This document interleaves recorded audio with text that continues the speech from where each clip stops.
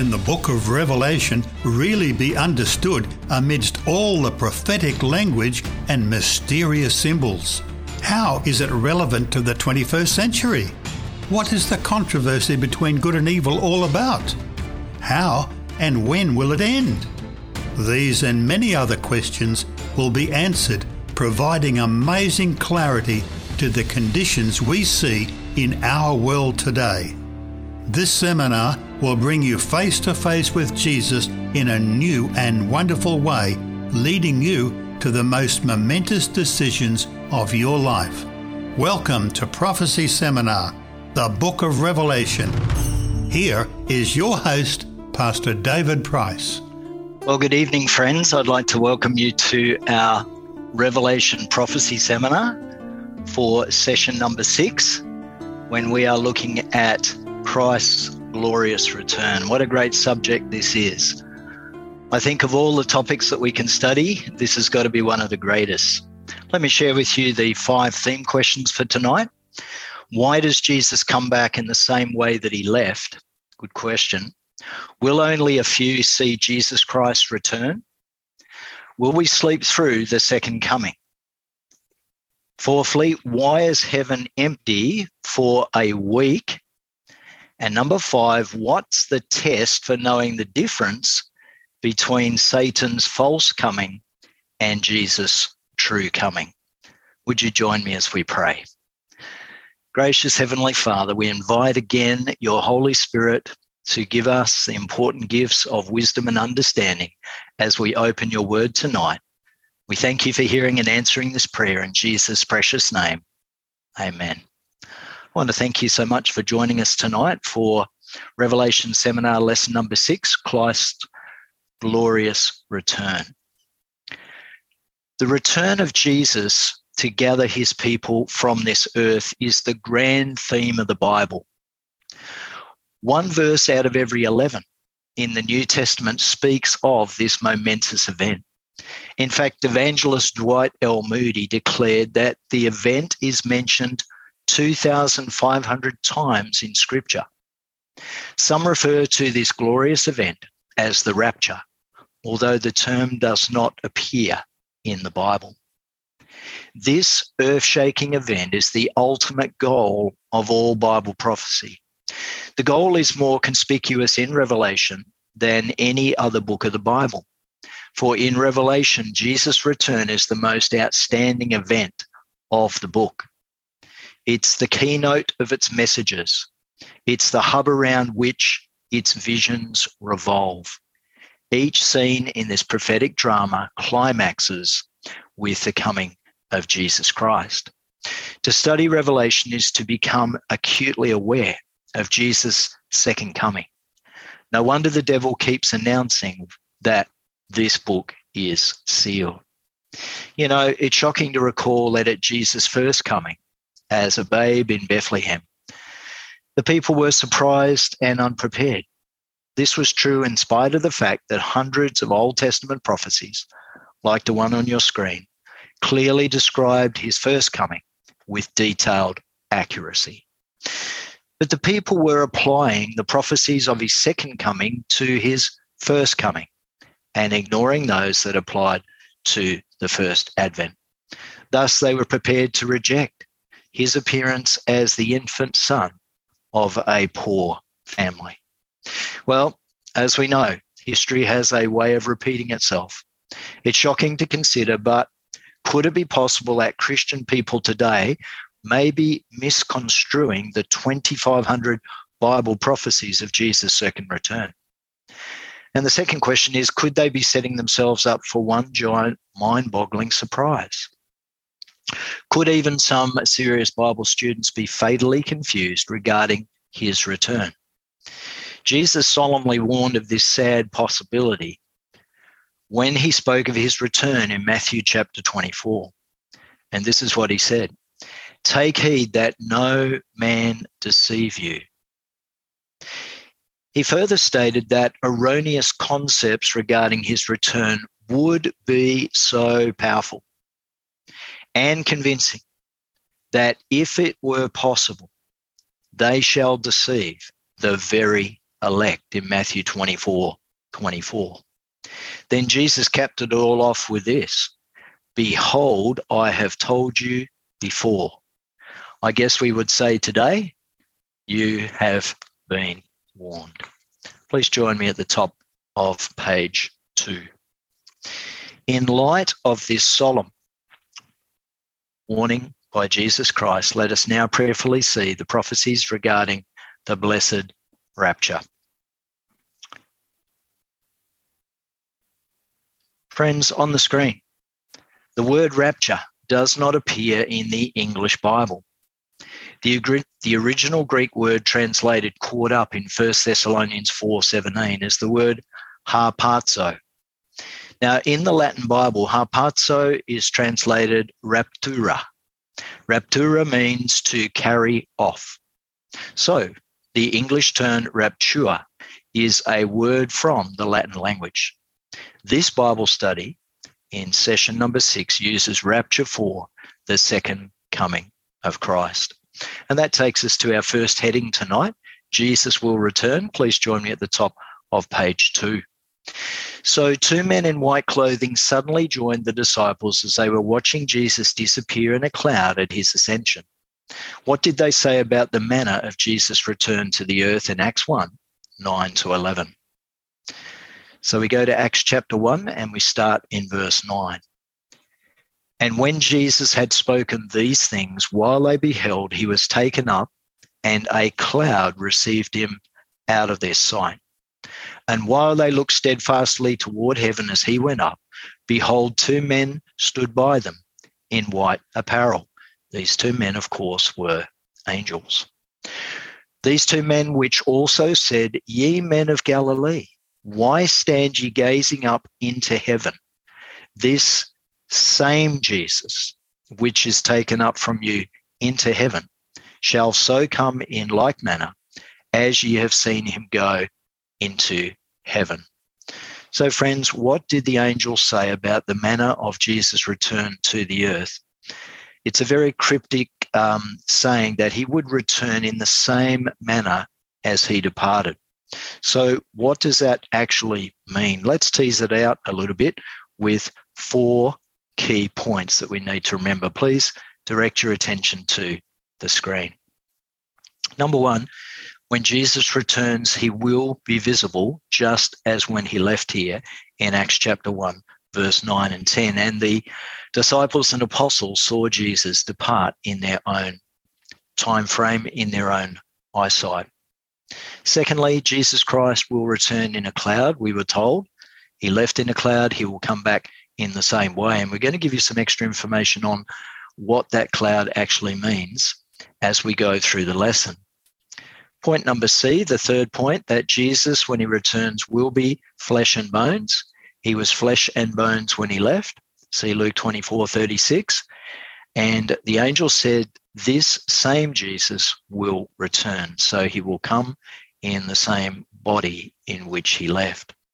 The fourth point, explaining what same manner means, is this one, that Jesus' ascension was literal, personal, bodily, and visible. And so his second coming, his rapture, will be absolutely the same. Thank you so much for joining us for session 6. Question number 2, how did John tell us Jesus would return? We go to Revelation chapter 1 and verse 7, then we'll go to Revelation 14:14. Revelation 1:7, John the Revelator writes, behold, Jesus comes with clouds, and every eye shall see him, and they also which pierced him, and all kindreds of the earth shall wail because of him. Even so, amen. Now, friends, I'm going to ask you to direct your attention to the screen because I have some extra information. I cannot resist teasing out a little bit more out of this text. What did it mean that they also which pierced him will see him? When John writes, even so, amen, amen means may this be understood as a truth. The amen means a truth, a verity. So he's expressed a great truth in this verse that Jesus will come back with clouds, every eye will see him, but also those who had him killed at the cross will see him. What could this mean? Here's some extra information that's not in the lesson. Well, the statement of Revelation 1:7 clearly implies that those responsible for the death of Christ will rise or be resurrected from the dead to witness his coming, as in Daniel chapter 12 and verse 2. During the course of his trial, Jesus had warned the Jewish leaders of this dread event, Matthew 26:64. So friends, this is a special resurrection for those who crucified Jesus, that is, that they were wicked people, and this takes place at the second coming of Christ. Now, in Matthew 26:63-66, the Jewish high priest called Jesus a blasphemer, and he also implies, therefore, that Jesus is a liar for what Jesus says about himself, as he takes unto himself the attributes of God. So let's go there and understand a little bit more about this special resurrection. And yes, it is a special revelation. Matthew 26:63-66. But Jesus held his peace. This is during the trial in the court before the high priest. And the high priest answered and said unto Jesus, I adjure you by the living God, that thou tell us whether thou be the Christ, the Son of God. Jesus saith unto him, Thou hast said. Nevertheless, I say unto you, hereafter shall ye see the Son of Man sitting on the right hand of power and coming in the clouds of heaven. Friends, Jesus here is referring to his power as the Son of God to return in the second coming. But our passage is not finished. Let us read on. Matthew 26:65 and 66. Then the high priest rent his clothes, saying, He hath spoken blasphemy. What further need have we of witnesses? Behold, now ye have heard this blasphemy. What think ye?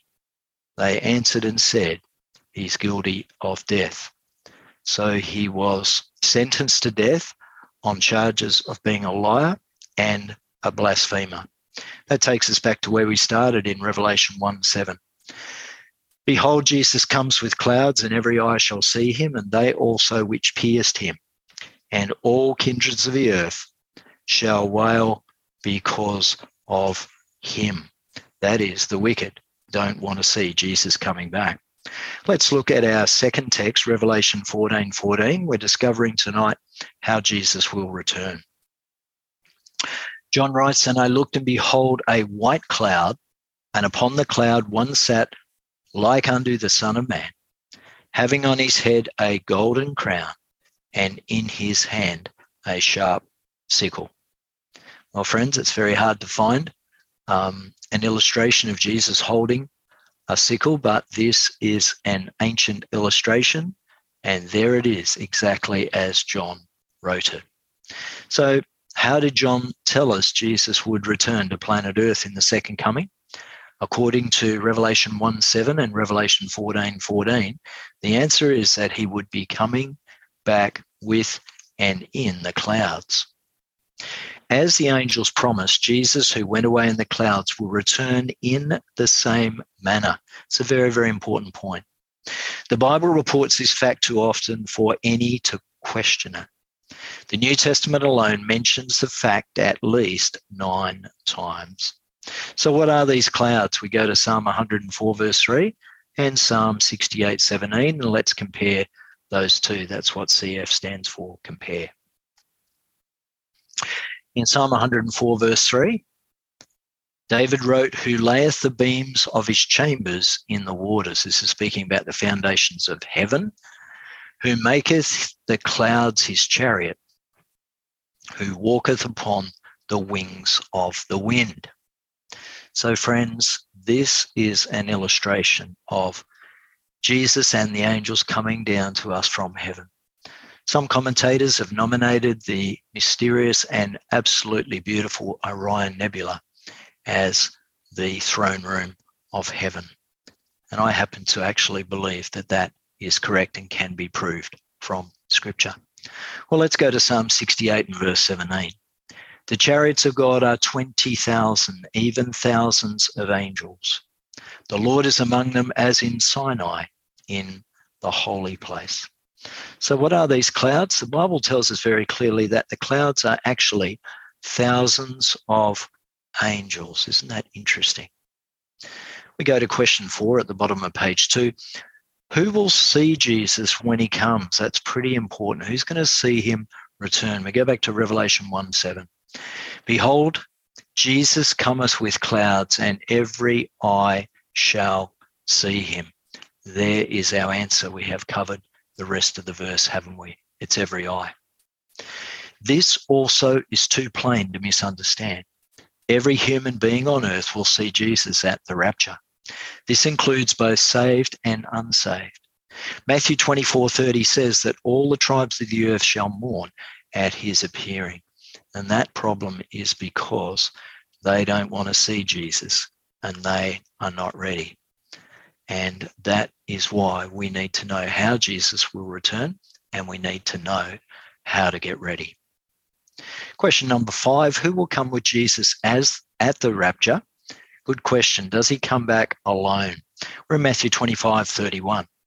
When the Son of Man shall come in his glory, and all holy angels with him, then shall he sit upon the what? The throne of his glory. Who will come with Jesus at the rapture? The answer is all the holy angels of heaven come back with him. Wow, that's really going to be something, isn't it? Question 6, we're at the top of page 3. How will these angels assist Jesus in the rapture? This is very interesting and something a lot of Christians don't understand, that the angels have a work to do at the second coming of Christ. And in this illustration, you can see someone being resurrected, a mother and a child, a father and the son are there, and there are the angels doing something with the people as they're taken back to heaven. What are they actually doing? Matthew 24:31 will tell us the answer.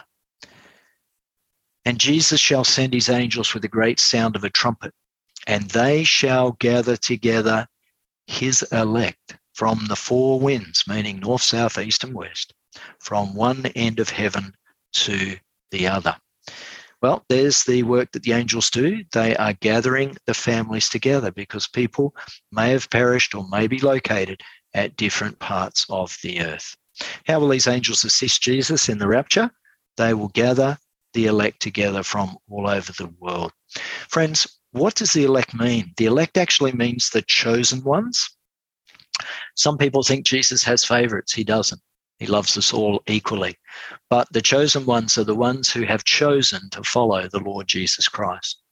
So, friends, these angels reunite the families separated by death, and babies are put back into their mother's arms. What a day that will be. Our second heading tonight is entitled Invasion from Space.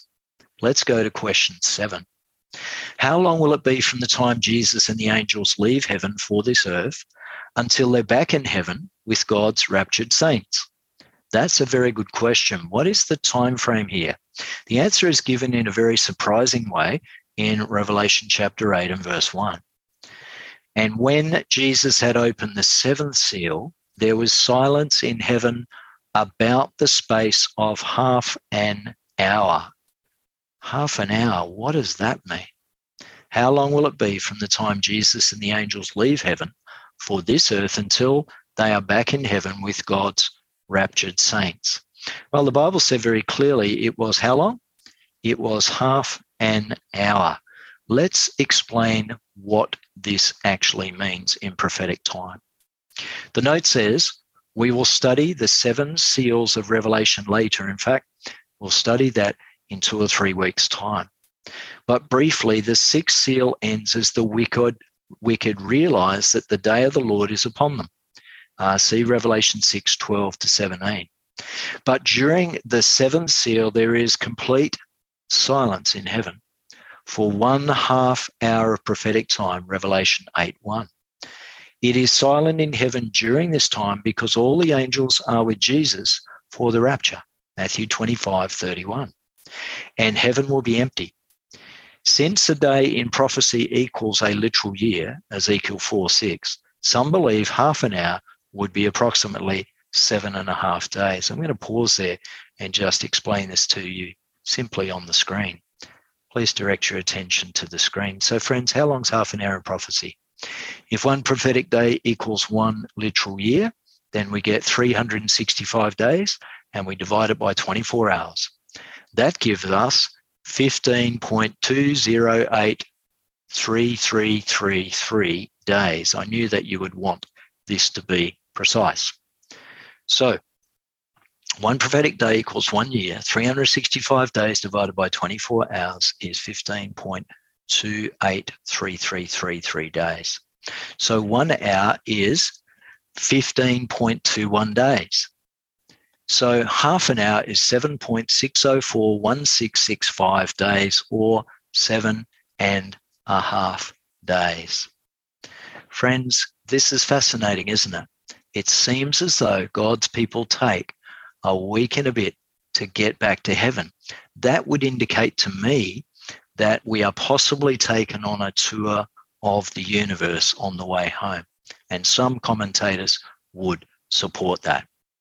The note says, thus heaven would be silent for about a week, the length of time that would be spent on the round trip for the rapture. So friends, heaven is then occupied again as Jesus Christ takes his people home. Well, that directs us to question 8 towards the bottom of page 3. Many beautiful Christians feel that the rapture will be a secret event.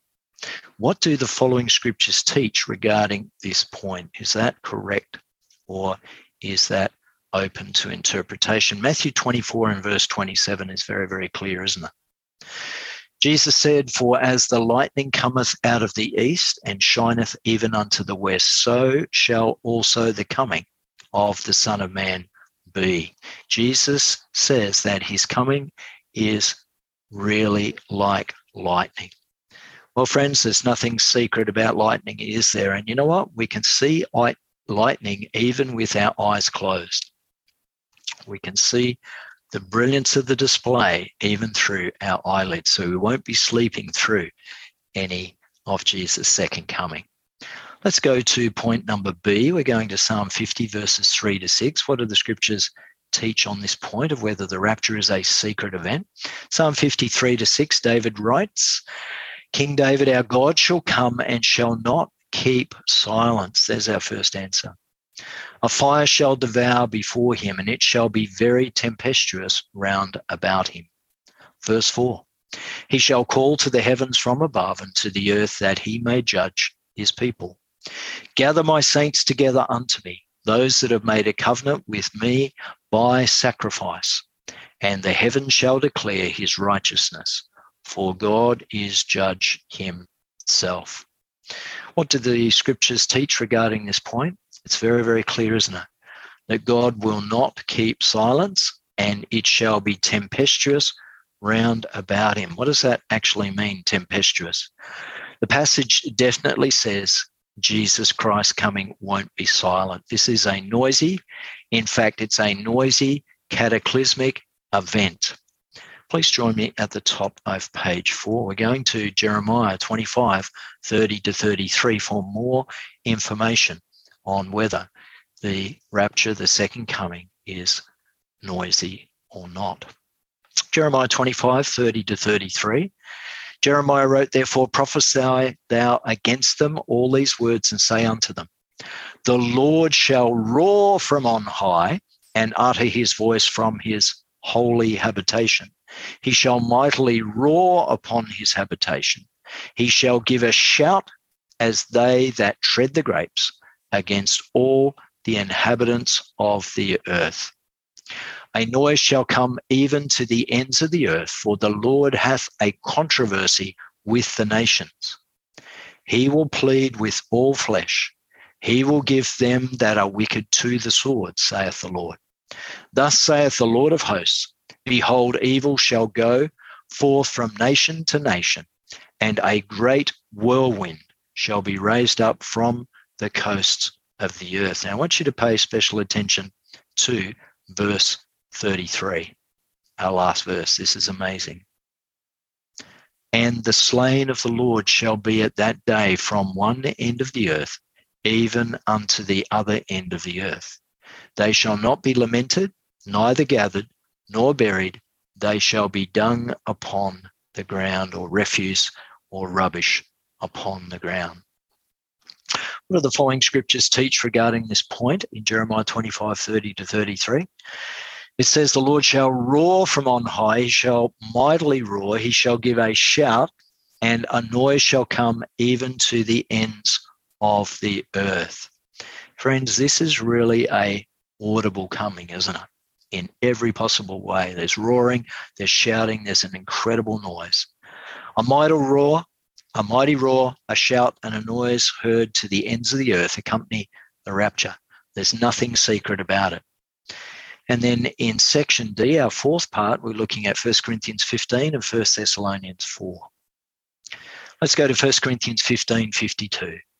In a moment, in the twinkling of an eye, at the last trump, for the trumpet shall sound. There's our answer.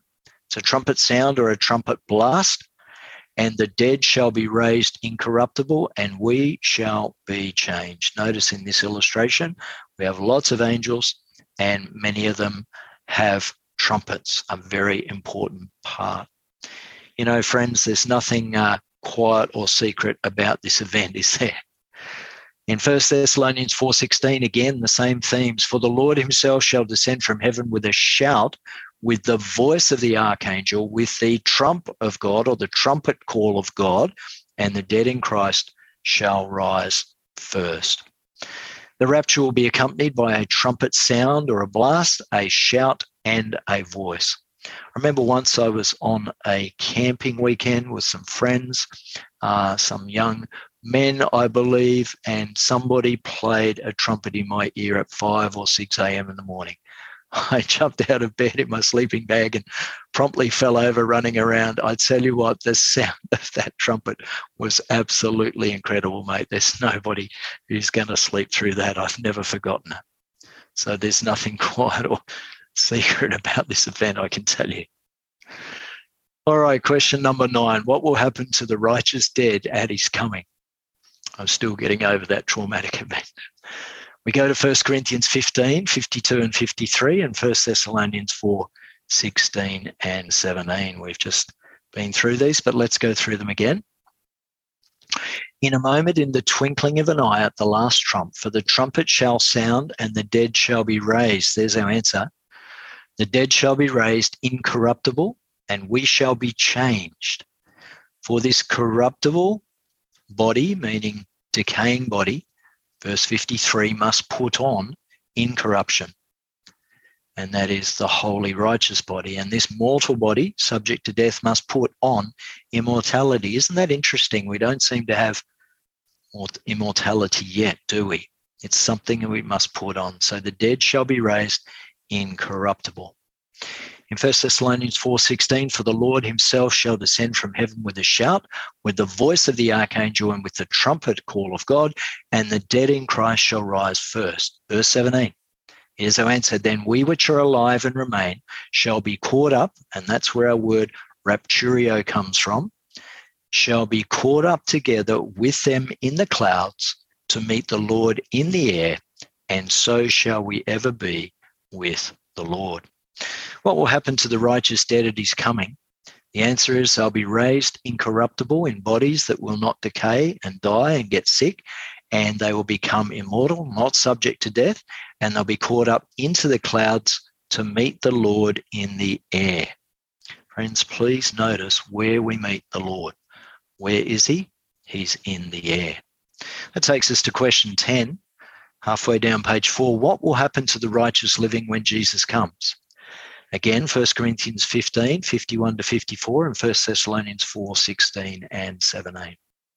Behold, I show you a mystery. We shall not all sleep. Notice God's word for death there. The Bible's word for death is sleep. But we shall all be changed in a moment, in the twinkling of an eye, at the last trump. For the trumpet shall sound, and the dead shall be raised incorruptible, and we shall be changed. There's our first answer. What will we be changed from? For this corruptible must put on incorruption, and this mortal must put on immortality. So when this corruptible shall have put on incorruption, and this mortal shall have put on immortality, Then shall be brought to pass the saying that is written, death is swallowed up in victory. Friends, Paul in 1 Corinthians 15:54 is quoting from Isaiah 25 verse 8, that one day death will be swallowed up in victory, and that is assured because the Lord Jesus Christ rose from the dead. 1 Thessalonians 4:17, then we which are alive and remain shall be caught up together with them in the clouds to meet the Lord in the air, and so shall we ever be with the Lord. What will happen to the righteous living when Jesus comes? They'll be changed from their corruptible, decaying bodies that get disease and die to incorruptible, non-decaying bodies, and they go from mortal to immortal bodies, and they're caught up to meet the Lord exactly where? Notice that the Lord is in the air. It's a very, very important point that Jesus does not set foot on the earth at his second coming.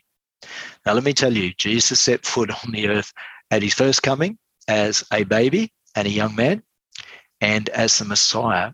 At his second coming, he does not set foot on earth at all, because there's going to be a great test over the second coming. Then at the third coming, when the holy city descends in Revelation 21 and 22, then Jesus does set foot on the earth, and I'll give you a text for that very, very shortly. Question 11, what kind of bodies will the saints be given at the rapture? Philippians 3, Luke 24, and Acts 1. Let's have a look at it. What kind of bodies? Yes, some people say, I don't want to go to heaven and be playing a harp. I don't want to be sitting on a cloud and just be some sort of spirit body. So what's the answer? Philippians 3, 20, 21. Paul writes to the church of Philippi in Greece, for our conversation is in heaven. Some versions say, for our citizenship is in heaven. Friends, this earth is not our home. This is just a temporary home. We're just passing through. So if our citizenship is in heaven, from whence also heaven, we look for the Saviour, we look for the Lord Jesus Christ. There's our answer. 21, who shall change our vile body, meaning our sinful, decaying, mortal body, that it may be fashioned like unto his glorious body, according to the working whereby Jesus Christ is able even to subdue all things under himself. That last sentence we actually use in memorial and burial services when we bury the dead, that they will be raised in the resurrection according to the working whereby Jesus Christ is even able to subdue all things unto himself, and that is that he can subdue and conquer the power of death. Well, there's a second paragraph we're going to look at, but before we look at it, let's have a look at the context. Do you remember in Luke 24 when Jesus turned up in the upper room and frightened the disciples after the crucifixion? Let's go there. We're going to Luke 24, 36 to 43. And as the disciples thus spake, Jesus himself stood in the midst of them and said unto them, peace be unto you. But they were terrified and affrighted and supposed that they'd seen a spirit. And he said unto them, why are ye troubled? And why do thoughts arise in your hearts? Remember, they were not believing at this stage that he could be resurrected. They were very afraid. Remember, Thomas, the doubting disciple, unless he could see Jesus, he would never believe. Jesus goes on to say in Luke 24:39, behold my hands and my feet, that it is I myself. Handle me and see, for a spirit hath not flesh and bones. There's our answer. As ye see me have. And when Jesus had thus spoken, he showed them his hands and feet. That would have been the crucifixion marks in his hands and feet with the nails. And while they yet believed not for joy, they were too afraid to believe this was actually happening, and they wondered, he said unto them, have ye here any meat? And the Old English word meat just means food in the King James Version. Verse 42, and they gave Jesus a piece of a broiled fish and of an honeycomb. And Jesus took it and did eat before them.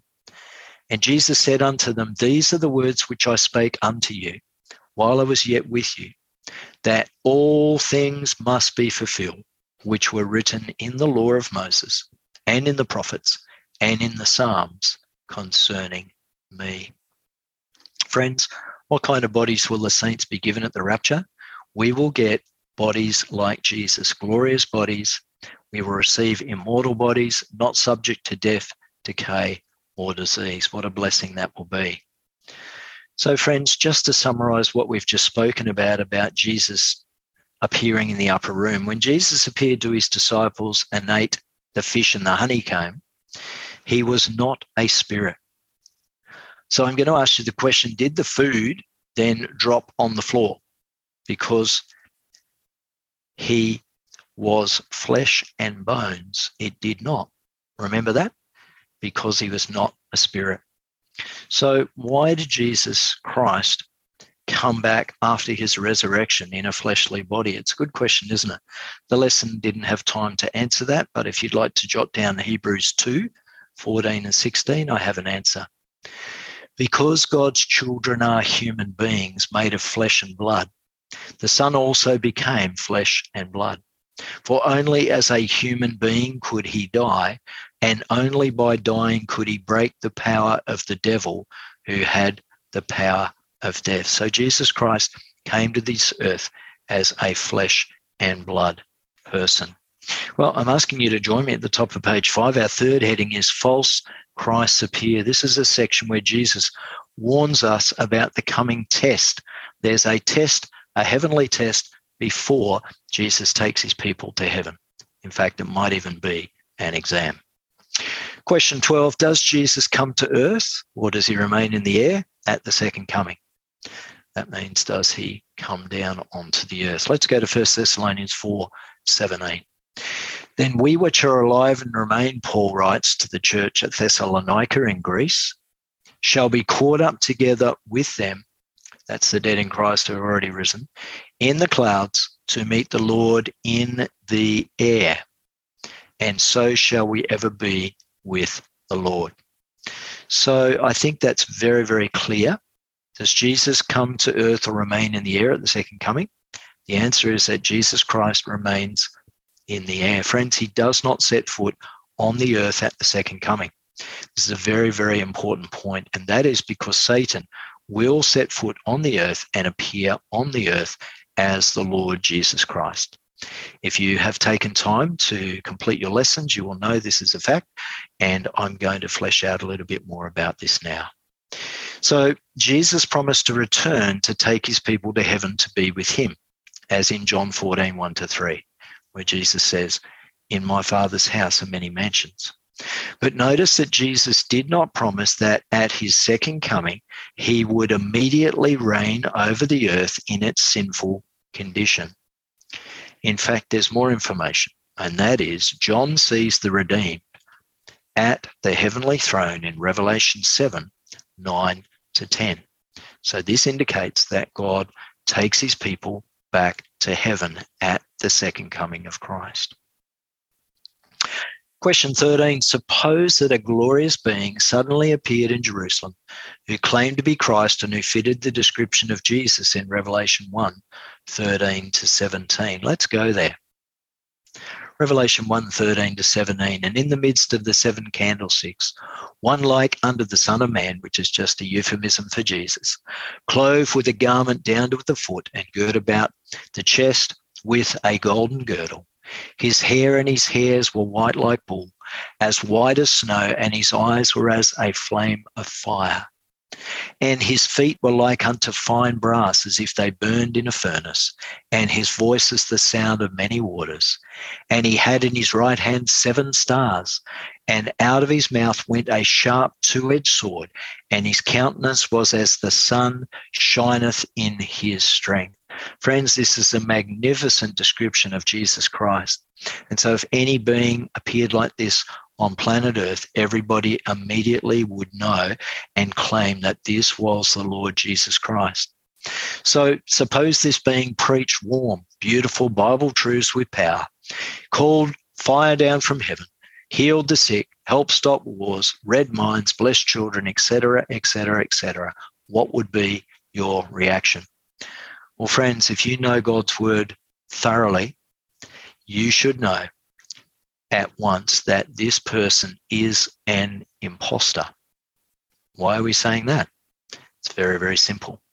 We've already discovered that Jesus is in the air at the second coming. We rise to meet him in the air, those who are alive and translated. The dead, also the righteous dead, are raised, and they go into the air to meet him as well. This will all be explained in greater detail in our next lesson, lesson number 7.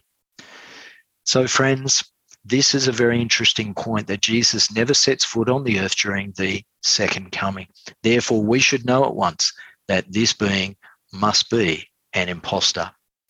We should know at once that the glorious being was an imposter, because Jesus at his coming makes a sky appearance and not an earth appearance. He remains in the air while impostors appear on earth. Further, we need to remember that the devil can do 5 tricks. What are the 5 tricks? Number 1, Satan can appear as an angel of light, as in 2 Corinthians 11:14. We covered this in Revelation Seminar lesson number 3, which was the villain of the book of Revelation. So we discovered there that Satan appears as an angel of light. Jesus said in John 8:12 that he was the light of the world. Jesus' symbol is light. Satan's symbol is darkness. And so we can see, if Satan appears as an angel of light, that is symbology. That is a euphemism for that Satan comes to impersonate Christ. In fact, not just impersonate him, but be him. And so he will personate him. This is one of the greatest tricks that will sort out, just before Jesus comes, the sheep from the goats. Well, we know that Satan can also work miracles in Revelation 16:14. But in the Garden of Eden, Satan turned himself into a serpent. This serpent had wings. We know he had wings because he was then cursed and made to go on the ground on his belly, with his tongue touching the dust, sensing the dust. So 2 Thessalonians 2:9 also tells us that Satan has power to do miracles. Our third point is that Satan can call down fire from heaven in Revelation 13:13. He actually does, through the power of the second beast of Revelation 13. But why would he do that? Why would he call down fire from heaven? Well, friends, it all goes back to an Old Testament story, the story of Elijah on Mount Carmel. This is the great showdown between Yahweh, the God of heaven, and Baal, the Lord of the earth, another name for Satan. And so these priests have cut themselves, they've danced around for hours, and nothing has happened.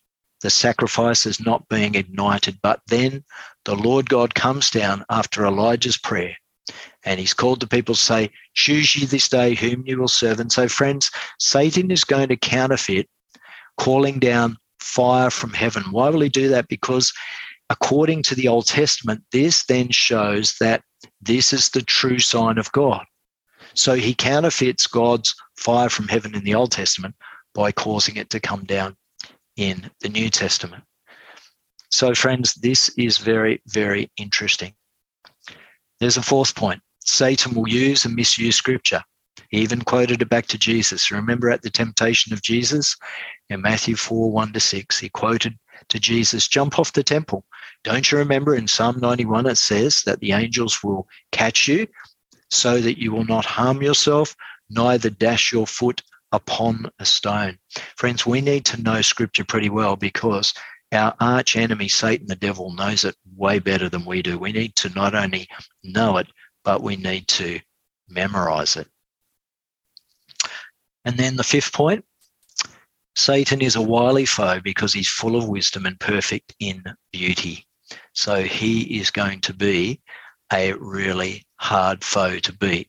And this will not happen without prayer and Bible study and memorization of Scripture. Question 14, under false Christs appear, would it be safe to go and see a false Christ, even if you knew he was not Jesus? Well, rather than make up an answer, why don't we ask Jesus what the answer to that is? And he answered it very, very strongly in Matthew 24:23-26. Jesus said, then if any man shall say unto you, lo, here is the Christ, or there, believe it not. For there shall arise false Christs and false prophets, and shall show great signs and wonders, insomuch that if it were possible, they shall deceive the very elect. 25. Behold, I've told you before, Jesus said. Wherefore, if they shall say unto you, behold, he's in the desert, go not forth. Behold, he is in the secret chambers, believe it not. Friends, would it be safe to go and see a false Christ, even though we knew he was not you, even though you knew he was not Jesus? Jesus says, don't go. You will probably be deceived. Do not go forth. Our heading number 4 is entitled A Solemn Warning. Jesus clearly commanded regarding such cases that we are not to believe it is Christ, and further that we are not to go forth. Do not go forth, the Bible says. When I disobey that injunction and place myself in jeopardy, the devil has unusual advantage over me. He deceived 1/3 of heaven's angels, Revelation 12:3-4. I'd be most foolish to think that he cannot deceive a mere human being who takes himself out of Jesus' hands by disobeying God's word. Go not forth. Those who look will be deceived. The odds are about 100%.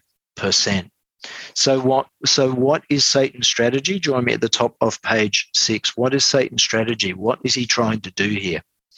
Satan's strategy will be to make people think that Jesus has already come. They will be off guard and unprepared for his real rapture. We must not underestimate the devil's power to deceive. If I depend upon what I see and upon human reason and logic, Satan will deceive me. If I remember that Jesus will come in the clouds and that every eye will see him when it happens, and if I obey Jesus and refuse to go and see impostors, I will not be deceived. We are at the top of page 6, and our 5th heading is the King is coming. 5th heading out of 6. Let's go to question 14. So what will the wicked do at the time of the rapture or the second coming of Christ? We're going to Revelation 6:14-16. And the heaven departed as a scroll when it's rolled together, and every mountain and island were moved out of their places. This is because there's a mighty earthquake. And the kings of the earth and the great men and the rich men and the chief captains and the mighty men and every bondman and every free man hid themselves in the dens and in the rocks of the mountains. Why did they do that? And they said to the mountains and rocks, fall on us and hide us from the face of him that sitteth on the throne and from the wrath of the Lamb. Friends, the wicked do not want to be face to face with the Lord Jesus Christ. They never wanted a relationship with Jesus. They've turned their back on him. They've denied that he is even alive. Some have been agnostics and some have been atheists, but they have chosen not to follow, not to read his word, not to pray, and not to believe. So they cry for the rocks and mountains to fall on them. What a tragic day that is. Question 16, what will the Lord do to the wicked at the rapture? This is a whole stack of text, 2 Thessalonians 2:8-12, a big section, Isaiah 11:4, and 2 Thessalonians 1:7-8. This is certainly a good Bible study workout, isn't it? Let's go to those verses now. 2 Thessalonians 2, verses 8-12, very interesting verses. And then shall that wicked one be revealed, whom the Lord shall consume with the spirit of his mouth and shall destroy with the brightness of his coming. We'll come back to this when we cover Satan and the beast and Revelation 13 and the mark of the beast. Verse 9, even him whose coming is after the working of Satan with all power and signs and lying wonders. Lying wonders are counterfeit miracles. Verse 10, and with all deceivableness of unrighteousness in them that perish, because they receive not the love of the truth, that they might be saved. And for this cause God shall send them strong delusion, that they should believe a lie, that they all might be damned who believe not the truth, but had pleasure in unrighteousness. Friends, isn't that amazing? God allows people to be deceived if they want to believe a lie, because they've turned away from his truth. Let's go to Isaiah 11 and verse 4. But with righteousness shall he judge the poor and reprove with equity for the meek of the earth. And he shall smite the earth with the rod of his mouth, and with the breath of his lips shall he slay the wicked. So remember that when we get to the text about Jesus on the horse coming in Revelation 19. 2 Thessalonians 1, 7 and 8, and to you who are troubled, rest with us, when the Lord Jesus shall be revealed from heaven with his mighty angels, in flaming fire, taking vengeance on them that know not God and that obey not the gospel of our Lord Jesus Christ. What will the Lord do to the wicked at the rapture? The answer is that he'll destroy them with his brightness and with the spirit of his mouth. Question 17, why doesn't God give the wicked another opportunity to repent after the rapture in 2 Thessalonians 2, 10 to 12? Why are they lost? We've already read this, but let's go over it one more time. The wicked have all deceivableness of unrighteousness in them and perish. Why? Because they receive not the love of the truth. So some of them actually knew the truth. They had the truth. They knew God's word. They knew last day events. They knew the 10 Commandments. So they knew what the truth was, but they did not receive in their hearts the love of the truth. So they might have had a head relationship, but not a heart relationship. So they received not the love of the truth, meaning they never internalized God's truth. They never internalized the message that they might be saved. So when you don't receive the truth in your heart and turn away, for this cause God shall send them, or he allows them to get a strong delusion, to get it all wrong, that they should believe a lie. Here's the punchline, verse 12, that they all might be damned. Here's our answer. That they all might be damned. Strong word, isn't it? Meaning lost. Who believed not the truth, but had pleasure in unrighteousness. Why doesn't God give the wicked another opportunity to repent after the rapture? Friends, this is tragic. They're lost because they believed not the truth, but had pleasure in unrighteousness. Another opportunity would also be spurned by the lost. Jesus would not appear for the rapture of his people until every person on earth has heard the message of salvation. See Matthew 24:14 and Mark 16:15, and has made a decision for or against it. After fully understanding and fully weighing this all-important issue of life and death, as in Revelation 22:11 and 12. Those who are lost have simply decided they prefer a sinner's lifestyle. They've chosen to disobey God even after they fully understand his loving call to salvation. They would be miserable in heaven. It would be cruel to include them. If I choose to be lost, God will not force me to be saved, though he will be terribly brokenhearted and deeply hurt over my decision, as in 2 Thessalonians 2, 10 to 12, that they ended up believing a lie. Friends, this is very challenging, isn't it? Not only do we need to know God's word, but by memorizing, we place it in our hearts. By putting God's word in our hearts, we then are able, through the power of the Holy Spirit, to live out his life within us. Question 18, we're at the bottom of page 6. What threefold glory will be manifested at the coming of Jesus in Luke 9:26? For whosoever shall be ashamed of me and my words, Jesus said, of him shall the Son of Man be ashamed, when he, the Son of Man, Jesus, shall come in his, Jesus's own glory, and in his Father's, and of the holy angels. We've been asked what threefold glory will be manifest at the coming of Jesus. You might have Father, Jesus, and angels. You might have Jesus, Father, and angels. But those are the threefold glories. Friends, do you remember the glory of one lone angel which caused the entire Roman guard to fall as dead men when he appeared at Jesus' tomb in Matthew 28, 2 and 4? Try to comprehend the glory of millions of angels, plus that of the Father and of the Son. This fantastic brilliance will far outshine the midday sun and the unsaved will be slain by its brightness. 2 Thessalonians 2:8. Indeed, he's coming with power and great glory. Luke 21:27. Question 19 at the top of page 7. What will Christ, the rider on the white horse, and his armies do to the nations at the rapture? Revelation 19:11-16. And I saw heaven open, John writes, and behold, a white horse.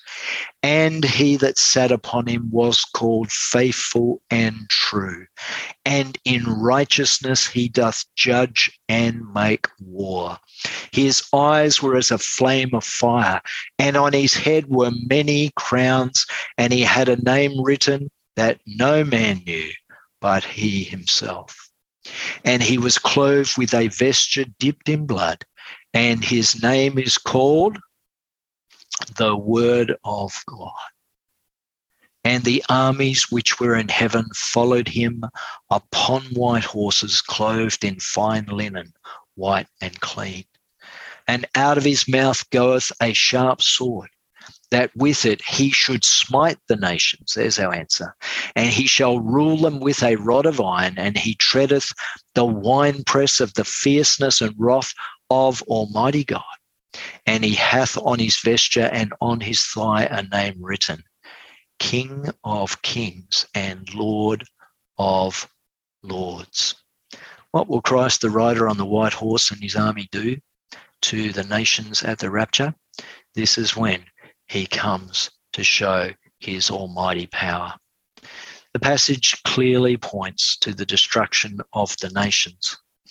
And Jesus comes back as a conquering hero to claim his people back from Satan.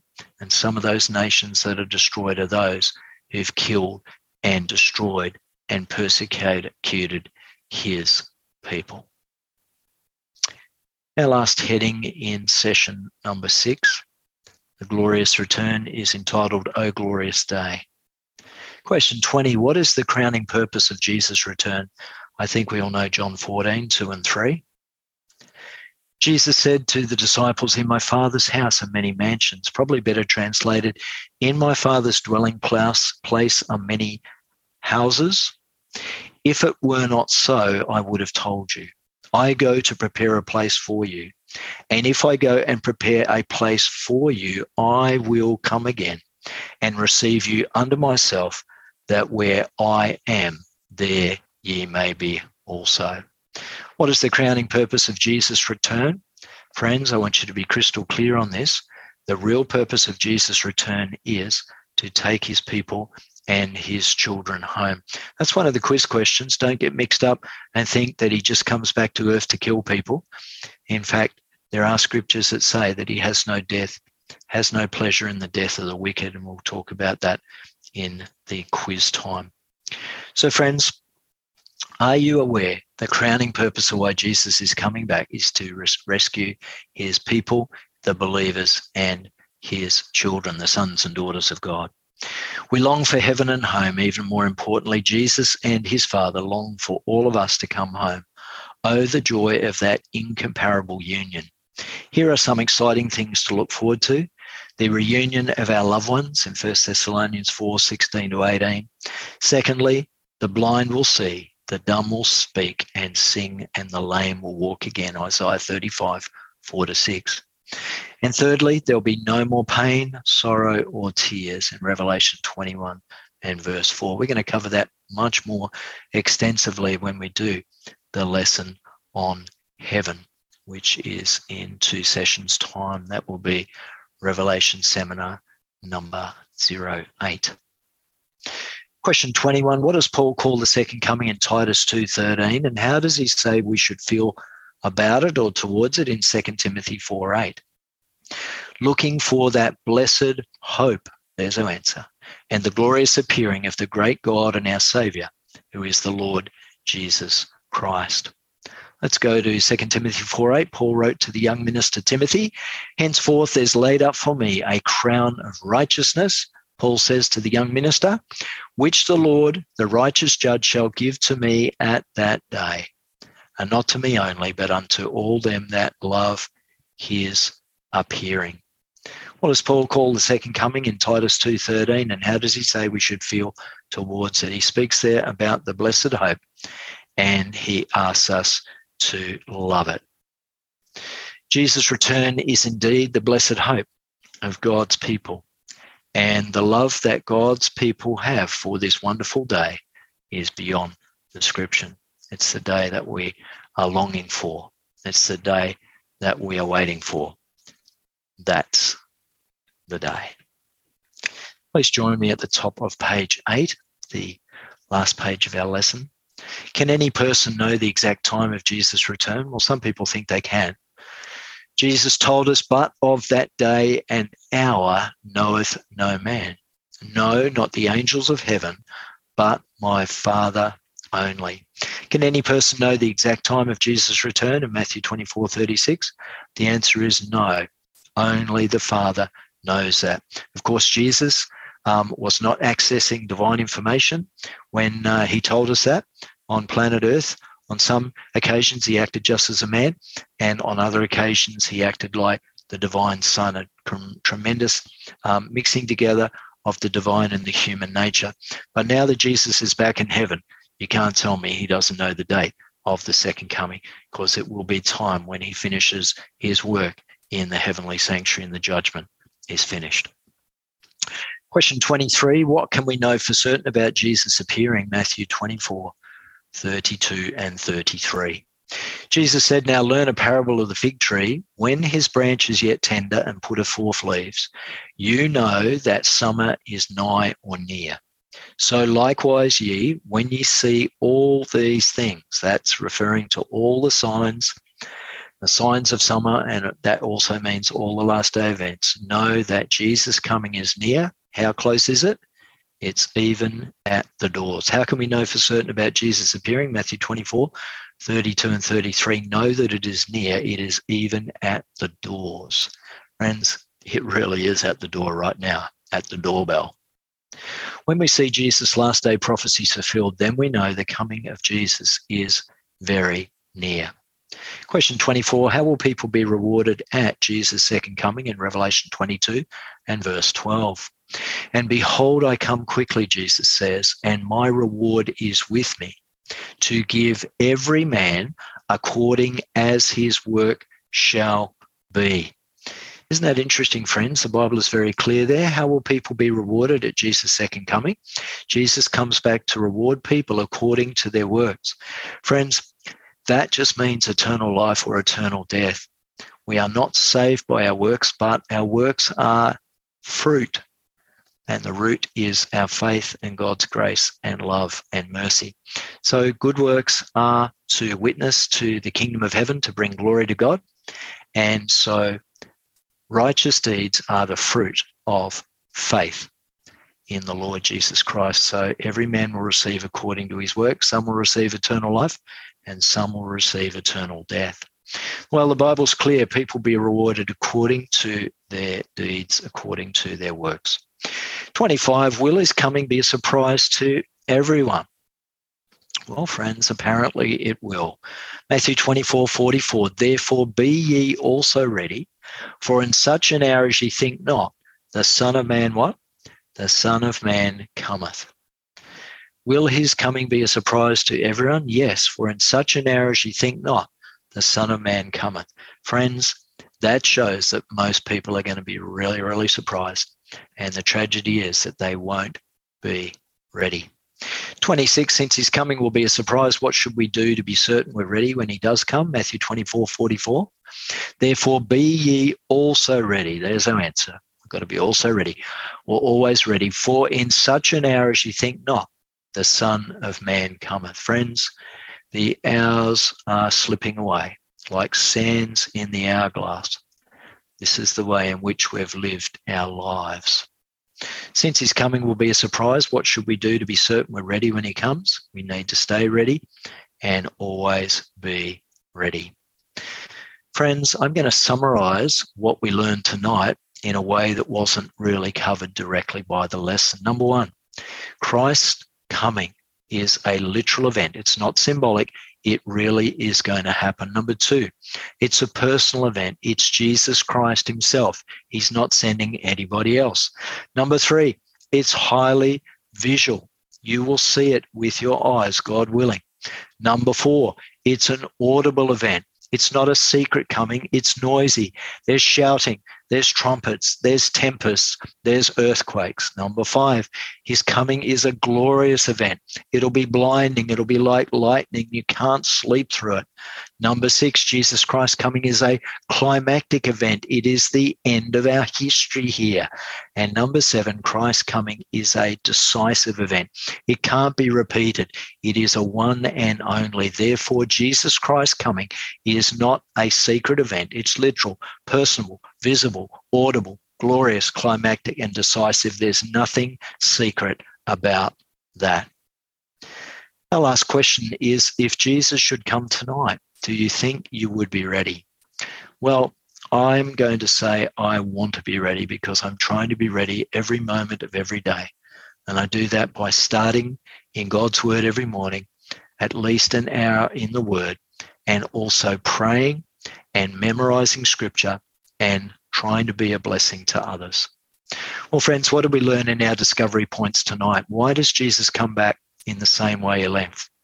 Jesus returns the same way he left, in the clouds, so we won't be deceived by the false coming of Christ, who is really Satan. Will only a few see Jesus Christ return? The Bible says no. Every eye will see him. As the earth spins on its axis, every eye will see him. Number 3, will we sleep through the second coming? Well, you'd have to be a good sleeper. No, the brightness of Jesus' second coming will break across the sky like lightning. Jesus said it will be like lightning. Why is heaven empty for a week? Jesus and the angels are on their way to take his people back to heaven, and they get a tour of the universe on the way. 7.5 days are spent going back to heaven. There's silence in heaven about the space of half a prophetic hour. Well, what's the test for knowing the difference between Satan's false coming and Jesus' true coming? Friends, let's be very, very clear on this. Jesus never sets foot on the earth at the second coming, but he does at the third. So we know that. He never sets foot on the earth at the second coming by 1 Thessalonians 4:17. And we know he does set foot on the earth at the third coming in Zechariah 14 and verse 4. We'll cover that in another session. Friends, if you'd like some more information on Left Behind, the truth behind the secret rapture, then I have some other resources to share with you, some programs that I've done, and also a book called The Secret Rapture. Just have to contact me and I'll be happy to share that with you. Well, thank you for those who continue to do the quiz and send me all their results. Our response questions tonight, if you learn something new from God's Word, I'm asking you to place a tick in box number 1. Number 2, if Jesus Christ is your personal Saviour and you want to be ready to meet him when he comes in the clouds, I'm asking you to tick box number 2. So our quiz tonight is true and false. Let's go. Question 1. When Jesus returns, everyone will see him. True or false? All right, I want you to lock it in. When Jesus returns, everyone will see him. True or false? Please lock your answer in. The answer is, according to Revelation 1:7, the answer is true. Number 2, Jesus' feet will not touch the earth at his second coming. Is that true or false? Lock it in. What is your answer? I think that's pretty easy. I've just covered that, and we can give you the text, can't we? And the answer is true. It's 1 Thessalonians 4:17. We meet the Lord where? In the air. Number 3, those who made no preparation, meaning the wicked, for the Lord's return, will be destroyed by the brightness of his coming. True or false?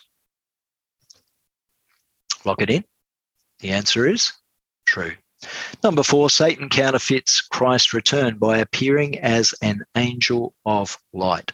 True or false? Lock it in. And we know that's true because it's there in 2 Corinthians 13 and verse 15. Jesus' main reason for returning the second time is to destroy the wicked. True or false? Jesus' main reason for returning the second time is to destroy the wicked. Lock it in. And the answer is false. Why? In Ezekiel 33:11, Jesus says, turn ye from your wicked ways, for I have no pleasure in the death of him that dieth. I have no pleasure in the death of the wicked. Turn ye from your evil ways, for why will ye die, O house of Israel? So Jesus takes no pleasure in the death of the wicked, and in John 14:1-3, he comes back for his people. So give yourself a score out of 5. Friends, the Revelation Seminar Wall of Truth. Last week we did the 7 churches, the messages for the future. Tonight we looked at the second coming of Christ, and we learned that we need to make sure that we are ready and we know exactly how Jesus comes. In our next session, we're going to learn about Satan being bound and the millennium, the 1,000 years. And in 2 sessions' time, we're going to look at Revelation Space City, and we're going to take you on a free trip to heaven. So friends, our next lesson next time is the devil chained in the bottomless pit. We're going to have a look at the millennium and learn what is the millennium. Secondly, when does the 1,000 years begin? Thirdly, who is alive on earth during the 1,000 years? When will the 1,000 years end? And what purpose does it serve for God and the universe? So friends, thank you so much for joining us tonight for Christ's glorious return. And let us close with prayer. Gracious Heavenly Father, thank you for these amazing truths that Jesus Christ will soon return. Thank you, Father, that you and the Son and the Holy Spirit love us so much. We want to be ready. Bless us as we continue to study, that on that great day we'll be ready with our loved ones, friends and families, with no one missing. We ask it in Jesus' precious name. Amen. Friends, thank you so much for joining us tonight for Revelation Seminar Lesson number 6. It's been a great privilege to share this amazing information with you. And I'll say thank you and wish you all the best till we meet in our next seminar session. Goodbye.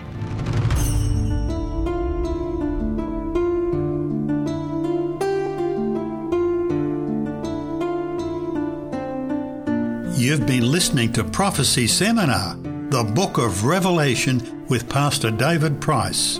For more information about this series, you can visit the YouTube page, True Blue SDA, all one word, that's True Blue SDA.